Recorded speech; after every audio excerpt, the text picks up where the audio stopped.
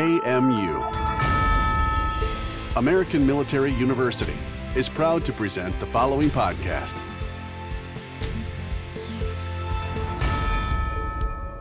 Well, good morning, everybody. My name is Dr. Jared Sadowski. My guest today is CEO of Kolbe Foundation, Mr. Virgilio Murillo. Good morning, Mr. Murillo. How are you today? Hi, good morning, Jared. I'm doing great, thank God. Excellent. How are you? I'm doing great. Well, Mr. Murillo is speaking with us today from the Belize Central Prison. He manages the prison, and he's a key stakeholder in the success of Belize Central Prison. And what we're going to talk about today is the impacts of COVID-19 in prisons. Begin by taking a look at what's going on around the world with COVID-19 in prisons, and then we'll talk specifically about what's going on at Belize Central Prison. And it's important to note that currently Belize Central Prison has not had an active case of COVID-19, and we'll compare that and contrast that to some of the other prisons in the region. Before we begin, I'd like to give a little background on the Kolbe Foundation and Belize Central Prison. This has been something that for the last couple of years that I, as a researcher, have been very interested in. I traveled to Belize for the last couple of years and spent time with Mr. Murillo, and I've seen the great work that's being accomplished through him and his staff at the prison. To give some background context, the Kolbe Foundation took over the prison in 2002 from the Belize government because of the deplorable conditions that existed at that time. Back prior to the Kolbe Foundation, which is a nonprofit Christian organization that manages the prison for the government, prior to their takeover and before August of 2002, the Belize Central Prison had 300 beds, housed 900 inmates, had roughly 50 escapes per year. After the takeover, which Mr. Murillo has been with the Kolbe Foundation from the beginning, the prison has seen a dramatic increase in success in their rehabilitation, as well as in their infrastructure and their security. The prison operates on, in U.S. terms, $7 per day per inmate. In comparison, the average cost per prisoner in the United States is $99, according to the Bureau of Prisons. So with a very limited budget, Mr. Murillo has been able to reduce his recidivism rate between 10 and 14% each year for the last several years, which really is a leader throughout the world. There's also been a 186% drop in escapes. So we come today to discuss COVID-19, but I also want to make sure everybody has a background on the success that's going on at Belize Central Prison. So with that said, Mr. Murillo, could you provide us a brief background of your experience at the Belize Central Prison? Yes. Good morning once again, Jared, and thanks for having me on this podcast. First of all, before I go into saying anything about my background at the prison and experience at the prison, I want to first of all thank God for protecting this prison thus far. Like you rightly said earlier, as of this point, we have not had a single case of COVID-19 in the prison, which is a great blessing. As a matter of fact, I want to put it this way. We are one of the very few public service entities and the only department within the Ministry of National Security that remains COVID-free, and God deserves all the praise and glory for that. Going into my background, I will tell you that I was seconded to the prison on December 16, 2002, after the construction of the Southern Highway was completed, because initially I worked for Cisco Construction, which is a company that builds highways. And they were given the contract to build the Southern Highway, and I went there to manage their camps. John Woods, who was the owner of Cisco Construction, was also challenged in 2002 by the government to take over the management of the Belize Central Prison. And so he, after the construction finished, he asked me to come to the prison, and I didn't hesitate. I didn't know what I was getting into, but I certainly am a person who liked challenges. So I took on the challenge and I came. So I have been CEO for the last 6 years, and I have a total of 18 years prison experience. I served 7 years as the Deputy Chief Executive Officer with emphasis on finance and administration. I do have extensive knowledge and skills in administrative and security work. And I've had an accumulative total of 27 years working in managerial capacities over the years. Excellent. Excellent.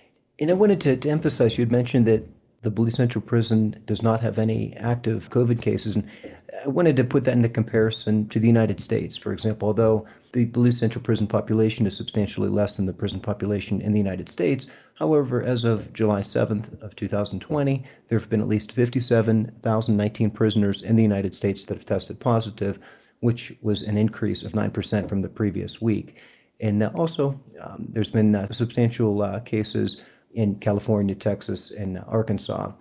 So I wanted to go ahead and add that as we look at issues around in different parts of the region in the Americas, it is really remarkable that the Belize Central Prison does not have any COVID cases. So I wanted to also ask Mr. Murillo, so can you provide us with a brief background on how COVID-19 has impacted the nation of Belize aside from the prison?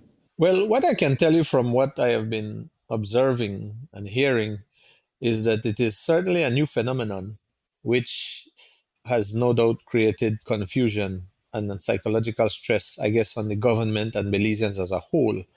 And this is simply because as the days go by, we keep getting new knowledge or new information about this virus. At one point, you will hear of a certain number of symptoms, and before you know it, you might hear of a brand new symptom that seem to be a telltale signs of COVID. So it's rather confusing, and I think it creates stress for the government, authorities, and Belizeans as a whole.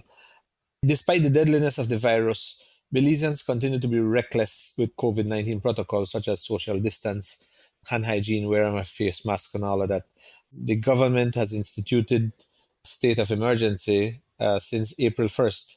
And you would think that people would be respectful of the state of emergency regulation and also the deadliness of the virus. However, that doesn't seem to be the situation.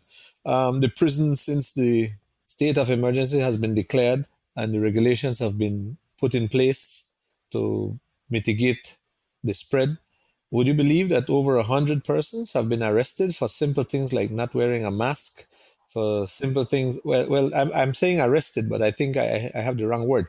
They have been imprisoned for not having a mask, not practicing social distance, and those kinds of things. Could you imagine that? Being outside for a few hours and all of those things. Well, we certainly had a complete shutdown of the country at one point, and that definitely had a tremendous impact on the economy because literally everything came to a screeching halt. So no revenues were being made. People were not being employed. If my memory serves me well, I think the government had to make a decision to try and assist people financially and otherwise for job losses and not being able to provide food. So they gave out food hampers and financial assistance to at least 60,000 Belizean lost their jobs and those kinds of things. I right about now, I see where crimes of dishonesty have increased in terms of all the burglaries and robberies taking place out in the societies. And a lot of them happen because people don't have employment and cannot get employment, at least over the last 3 months especially. And since August of 2020, the number of cases have skyrocketed and it continues to climb daily. As we speak today, we have 1,307 cases. I remember that at least a month or so ago, we were still hovering at 77, and we've literally jumped 1,200 since. We have had 16 deaths recorded as of last night. So the shutdown of the transportation industry certainly affected the smooth and efficient operation of the different industries in the country. Of course, scarcity in COVID-19 supplies had an impact as well on the country. Right. And I wanted to point out to our audience that in Belize, there are roughly 390,000 citizens. So for 60,000 citizens to be unemployed due to COVID, that's really substantial considering the total population is around 390,000. Is that correct? Absolutely. Absolutely. It hurts us big time. What are some of the initial steps that you took as the CEO to protect your staff and inmates from the virus back in early March, maybe late February, late March, whenever this pandemic really was stepping up worldwide? Well, one of the first things we did was we were monitoring it from December 19 when the news of the virus had just broken. And then, some information from the World Health Organization was shared with us as prison. And my doctor and ourselves, the leadership of the prison, began reading those information. And we had our first contingency planning meeting, I think sometime in March. And what we did back then, we commenced with a partial suspension of visits by loved ones. And they were only allowed to come and deposit cash into their loved one's personal account. We were very selective and cautious with allowing attorney visits. And we installed things like wash hand basins, all these posters and other stuff to alert people and inform people of the COVID virus and what they can do to prevent it and mitigate the spreading of it in the prison. We went into a rigid implementation when that suspension of visits took place. We went through a rigid implementation of COVID-19 protocols such as hand hygiene, wearing of face masks, social distancing, disinfecting and sanitizing of frequently touched surfaces and highly trafficked buildings, as well as the prison officers' transport. We did temperature checks of every person before entering the prison.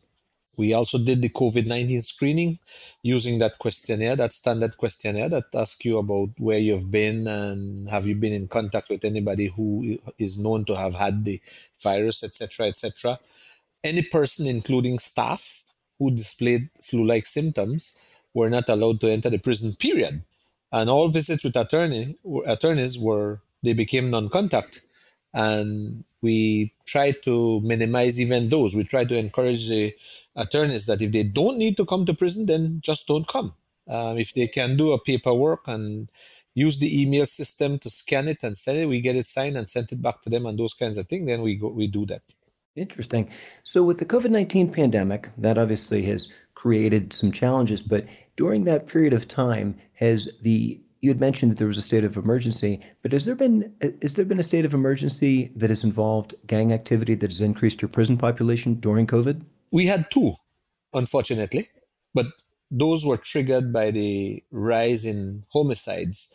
There was a serious homicide situation in the city, particularly amongst the gangs. So in March, I think around March 20th, I received 142 gang members as part of a state of emergency that was declared for them. And they came to prison and those were released in April the following month. Then in July, they declared another one because apparently the killing remained unabated and they sent them here. So today I have 75 of them in the prison. When you have these large increases of gang members that on the streets, it's because of the violence and because of the murder that gang members are responsible for, then all of a sudden you have over 100 of these hardened criminals, these gang members brought to your prison. What happens when these gang members that are violent on the streets come to your prison? How do things go once they come to your prison? Well, Jared, I'll let you know the truth. Certainly, one of the things you don't do with gang members is give them any impression that you're trying to glorify them. You cannot show them that you're scared of them either.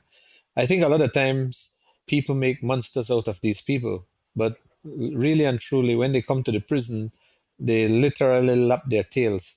In the prison, I'll be honest with you, I even took pictures of them recreating, playing basketball or some kind of sport together. Not even a little assault we have recorded over the last month and a half for this last set. And then the first set that had come, I will tell you, they left here rather peacefully. So, but the idea is really not to show them that you're scared of them and to show them that they're not monsters, because I think it really gets to their head when people see them as monsters. They're human beings. Right. And I think it really speaks to the professionalism of you and your staff and the management practices, because you have gang members that are being brought to prison under a state of emergency because of the violence that is occurring among them outside in the street. But yet when they come to your prison, because of the excellent prison management strategies that you've implemented, they're getting along and playing basketball together. And that really, I want to emphasize that, because that really speaks to your leadership and to the leadership of your staff to be able to have that. And from the last couple of years, just so our audience is aware, I've been working with the prison and with you, and I'm trying to gain a deeper understanding of how your prison compared to the other prisons throughout Latin America and really throughout the world. I've argued for years now that your prison should be the prison operating model throughout the world because you have one of the lowest recidivism rates in the entire world, and you're able to bring in this example, violent gang members from the streets where they can't get along out in public, but yet when they're brought into the prison, they're in the same building playing basketball, and you haven't even had something as simple as an assault. That really does speak to the great things that are going on at the Belize prison. Thank you very much for that compliment, but let me just stick a pin here too. If I tell you that these guys are literally eating out of the same pot, you wouldn't believe it. I mean, it's no joke. And like I tell you, the whole issue of respecting people goes a very long way, because this is one of the things that this prison does. We respect these people. We respect them, and we earn their respect by first respecting them. The media came here the other day, and I took them inside where they were all cohabiting, and they were blown away to see that, my God, why is it that they cannot get along out in the society? But look at them here. They're one brother. They're one family. That's incredible. It really goes to speak to the great things that you were doing at the Belize Central Prison. And it's definitely been a goal of mine over the last couple of years to make sure that everyone is aware of what's going on at the Belize Central Prison, because it's rare. You and I have talked about it in the past, some of the issues that are going on in some of the neighboring prisons in Guatemala, El Salvador, the Northern Triangle, some of the things that have occurred just recently in terms of problems with not only COVID in prisons, but also mass escapes, as well as considerable problems that don't exist in the Belize Central Prison. You mentioned in Guatemala and the Northern Triangle too. That brings to mind that we also have members of the MS-13, and we do have members of 18th Street in our prison, and they themselves are residing in one building because they are normally here for immigration offenses. So inevitably, we don't want to put illegal immigrants in other buildings, in other convicted blocks of the prison, because the whole issue of illegal immigrant is, even though it's an offense in Belize's laws, it does not necessarily sit too well with other countries. They always suggest that you put immigrants in a separate detention center. Unfortunately, Belize doesn't have that center, so they have to send them to my prison. And surprisingly, these guys, they have a couple of arguments. However, they don't get violent with each other and hurt each other. They are very much cohabiting peacefully together until their illegal entry sentence is over. Right. Interesting. That's, again, it really speaks to the excellent things that are going on at the Belize Central Prison. So we talked about how COVID-19 is impacting the prison and some of the steps that you're taking. Things that I noticed in my last visit to the prison was and you actually spoke on it, the mutual respect between staff members and inmates. There's a clear mutual respect, and it goes both ways, and it really, is one of the contributing factors toward the peace that exists within the prison. So I wanted to ask, how has COVID-19 impacted the interaction between staff and inmates? All right. I will tell you the truth. We certainly took a stance that we should make it a point to keep inmates informed of any changes to our operations way in advance so that they themselves can analyze and digest what we're doing. In other words, we don't believe in knee-jerk reactions. So one of the other ways that we educate prisoners is through Jeremiah 33.3, which is the prison's radio station. So they get to hear the news up to the minute. Remember, I took you to the radio station when you were here, and they get to hear the news up to the minute. So they are very abreast with what is happening in the society on a daily basis. So I guess the prisoners having knowledge of what this virus is all about and how deadly it is and all of that makes them, they're very satisfied that the prison is not leaving them in the dark, so to speak. I sense that there is a great team spirit between the staff and the inmates to keep the virus out of the prison. As a matter of fact, it is prisoners that we're using to do the COVID-19 screening, that temperature check and that questionnaire, those kinds of things. They are the ones that are doing it because the prison is very lacking in human resources, not only financial, but human resources. So we don't have the staff to do that. So we taught the prisoners the what to look out for, the questions to ask, and how to screen and do temperature check and all of that. I think they are very pleased that the prison is serious about protecting them from the virus. As of this point, they feel very safe. You hear it from them. They tell you, they let you know in certain terms, we feel good that we are safe. Their biggest worry is always their families on the outside. They're wondering if they will ever be infected, if they will ever get bad news that they caught the virus. And again, it really does speak to the professionalism of your staff. Well, let's take a break. We've been speaking with Mr. Virgilio Murillo, the CEO of Kolbe Foundation, which manages the Belize Central Prison. We'll be right back.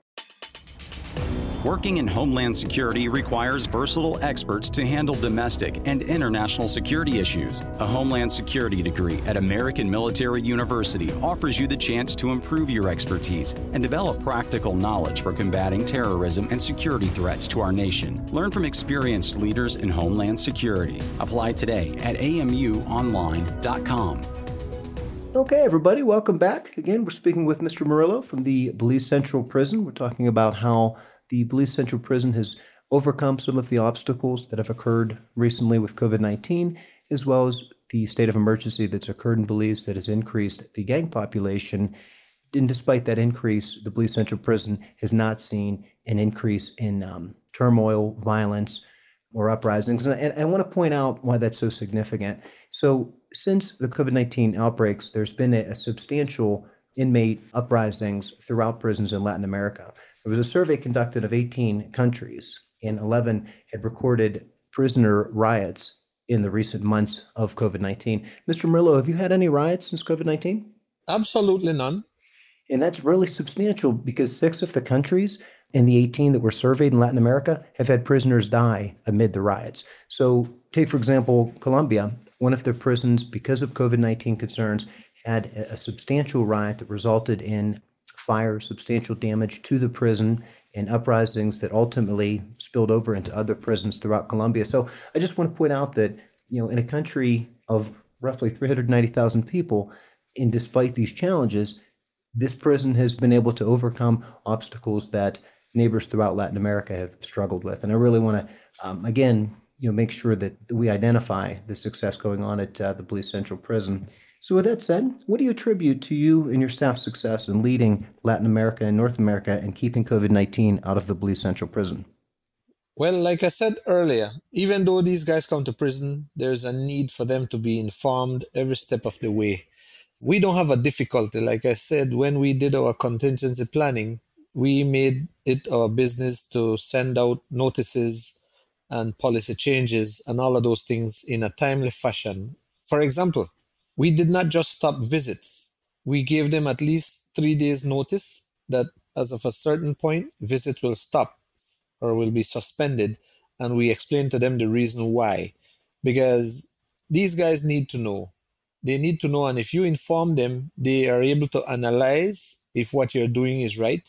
They are able to digest it so that it doesn't catch them off guard and then they react. So that is one of the things. Like I tell you, we respect them in that regard, and we make sure that we inform them way in advance as to what changes in policies, what changes in operations. One of the things we also did too, is even our recreation. We used to give them 3 hours recreation prior to COVID. Today, we're down to an hour recreation. And even with that 1 hour recreation, they respect it and they understand why it is being done.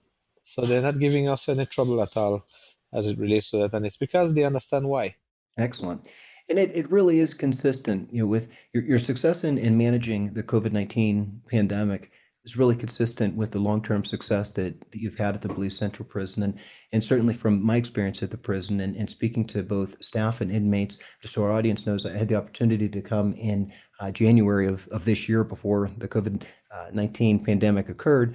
And I had the opportunity to work with Mr. Murillo and to work with his staff to conduct some training and also to speak with inmates.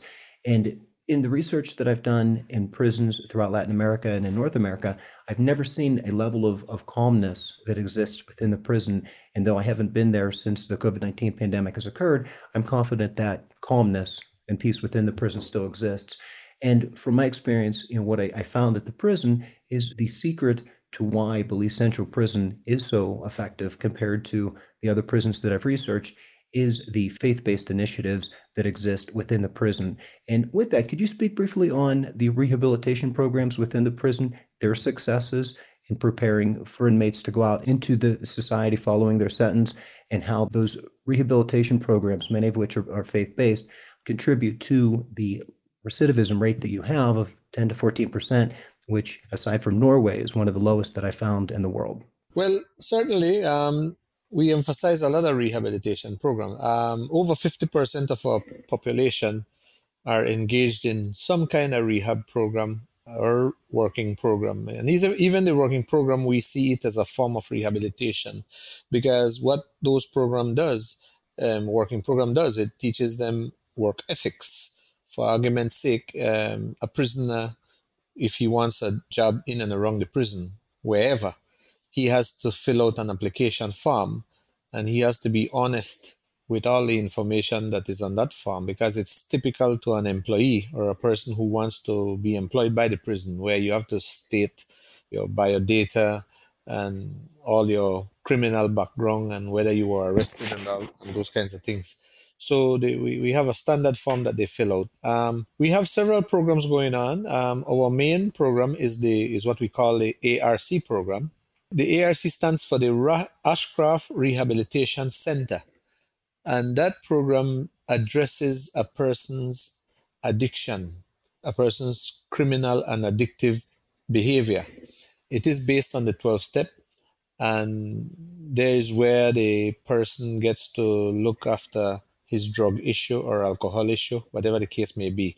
Because remember, there are prisoners in prison who either commit crime for drugs or they use drugs to commit crime. And in some cases, there are others who do both. And this is the kind of things that we're trying to address. This is the kind of programming that we're trying to offer so that they can get rid of that addiction. We also have the IFFB program, which is the Interchange for Freedom Belize. That is spiritual based mainly. Then we do have the RRC program, which is the Remand Rehab Center, which deals with issues such as gangs, gang affiliation, anger management, and those things. That caters more to the remanded prisoners, whilst the ARC caters to the convicted prisoners. Those are the ones with a sentence, a definitive sentence. But at the end of the day, we're very keen on pushing programs. There's other little programs like Journey to Freedom, New Freedom program, again, that addresses issues with gangs and gang affiliation and the doings of gangs and all of that.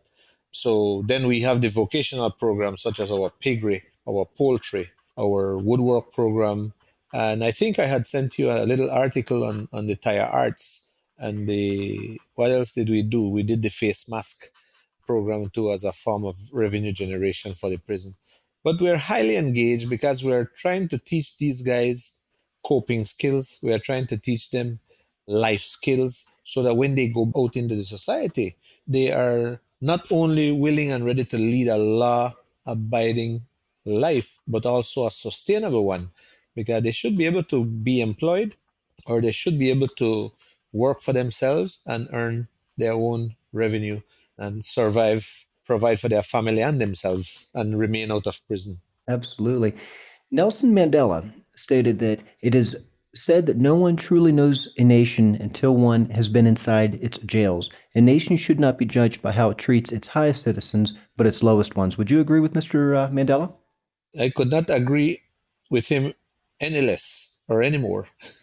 Yep, I agree as well. And it emphasizes, that statement by Nelson Mandela really emphasizes the characteristics of Belize Central Prison, because you provide inmates the opportunity to turn their lives around. You provide inmates the opportunities and the resources that, if they want, to address those drug and alcohol issues that led them to prison, that led them to the robberies that may have led them to prison.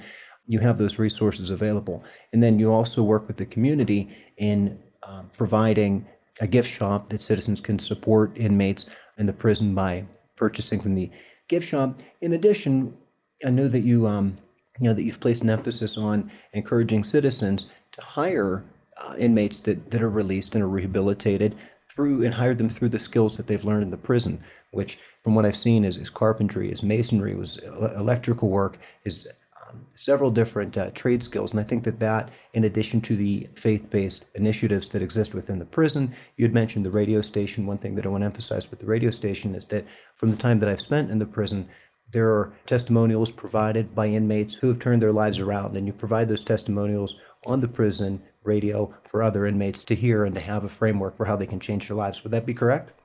Absolutely. Absolutely. And I wanted to mention too that even the prison hires ex-prisoners. I have a number of ex-prisoners as guards working in the prison currently, approximately 50 of them. Because I'll tell you what, these guys have been there, they have done that.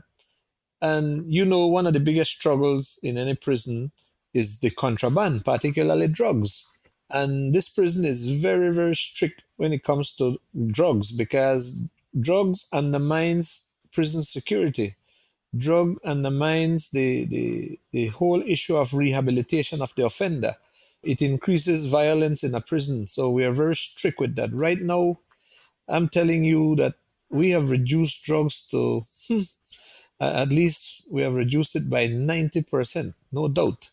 In an entire year, you're hardly coming up with a pound of marijuana these days, But we have some rigid search processes. We have a very keen intelligence unit that picks up the intelligence even before the prisoner brings it into the prison. So sometimes they bring it in their cavities. We have to let them wait in the holding cell. If we don't do a cavity search, we let them wait in the holding cell until they defecate and they bring it out. We have a good intelligence unit that provides all of this information beforehand. But we're very keen on that. And certainly, we have hired ex-prisoners. We don't have a problem with them because we see where they have changed and they have not let us down. As a matter of fact, there's one particular guy that I am sure has been with the prison over 14 years and counting. Interesting. That says quite a bit in terms of rehabilitation. If a prison can rehabilitate someone and then hire them to come back and work over a decade for the prison that they were once confined to, that speaks volumes to the success of the Belize Central Prison. So my last question, what are some resources that you need to help you continue to be successful in protecting the prison from COVID-19? COVID-19 supplies for the purpose of COVID. I'm thinking that COVID-19 supplies would be much welcome. We had gotten a donation from CARICOM Impact some time ago. That is back in June. Can you explain to our audience who that is? Okay, that's the Caribbean Community Implementation Agency for Crime and Security. That's an organization that is based in Trinidad, and they are pretty much the coordinating agency to come up with strategies to fight crime and keep the Caribbean community, which Belize is a part of. I wouldn't say crime-free, but reduce crime and the impacts of crime on the societies or the countries. Through the British government, they had donated to us back in June, but those supplies are pretty much depleted or almost depleted, if not completely. But things such as disposable face masks, because what we're doing right now is the courts has asked us to give inmates face masks when they go for their trials, when they go for their hearings and those kinds of things. So the prison has had to provide prisoners with face masks when they leave the prison, but those things are expendable. We cannot reuse them.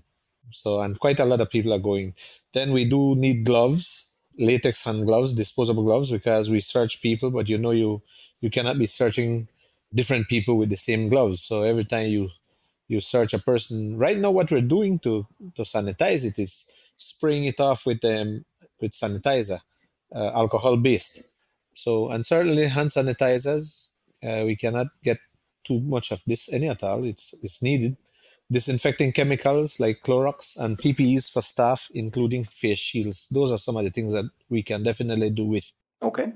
So if somebody is listening to our podcast today and would like to reach out to you to get more information about perhaps learning more about the prison, learning more about the initiatives that have been so successful in the prison, perhaps somebody that may be in a position to be able to support the prison, how can they reach you? Well, my email address is vir_mur@yahoo.com. And my contact number is 501, that's the country's code, 610-0878. Kolbe Foundation is the name of the organization that is managing the prison for the government of Belize. Excellent. Excellent. Well, thank you so much for being our guest today. Are there any remaining thoughts you'd like to share? Well, all I can say is that I thank you for giving us the opportunity to share our strategies and best practices to prevent COVID-19 from entering the prison. We are focused on preventing the importation of the virus altogether, as opposed to mitigating the spread. One of the things I emphasize to my staff, my leadership staff in particular, and I hope it is being trickled down to the junior staff or the frontliners, I tell them as leaders, we must be flexible with processes, but we should be very ruthless with the principles, because that makes the big difference especially in terms of keeping COVID-19 and contraband out of our prison.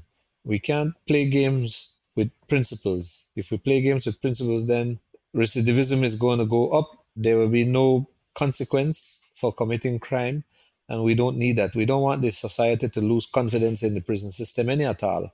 We want to send properly reformed people back into the society so that they can be with their families. Absolutely. Those are great points. And I'd also like to thank In Public Safety Matters and American Military University for the opportunity for us to have this podcast. And Mr. Murillo, I truly thank you for taking this time and sharing with us your expertise. Thank you very much, Jared. And I look forward to seeing you. Can't wait for this COVID thing to go away. Likewise. I really look forward to our next visit. Well, thank you very much. For more information about our university, visit us at amuonline.com. Thank you for listening. AMU, American Military University.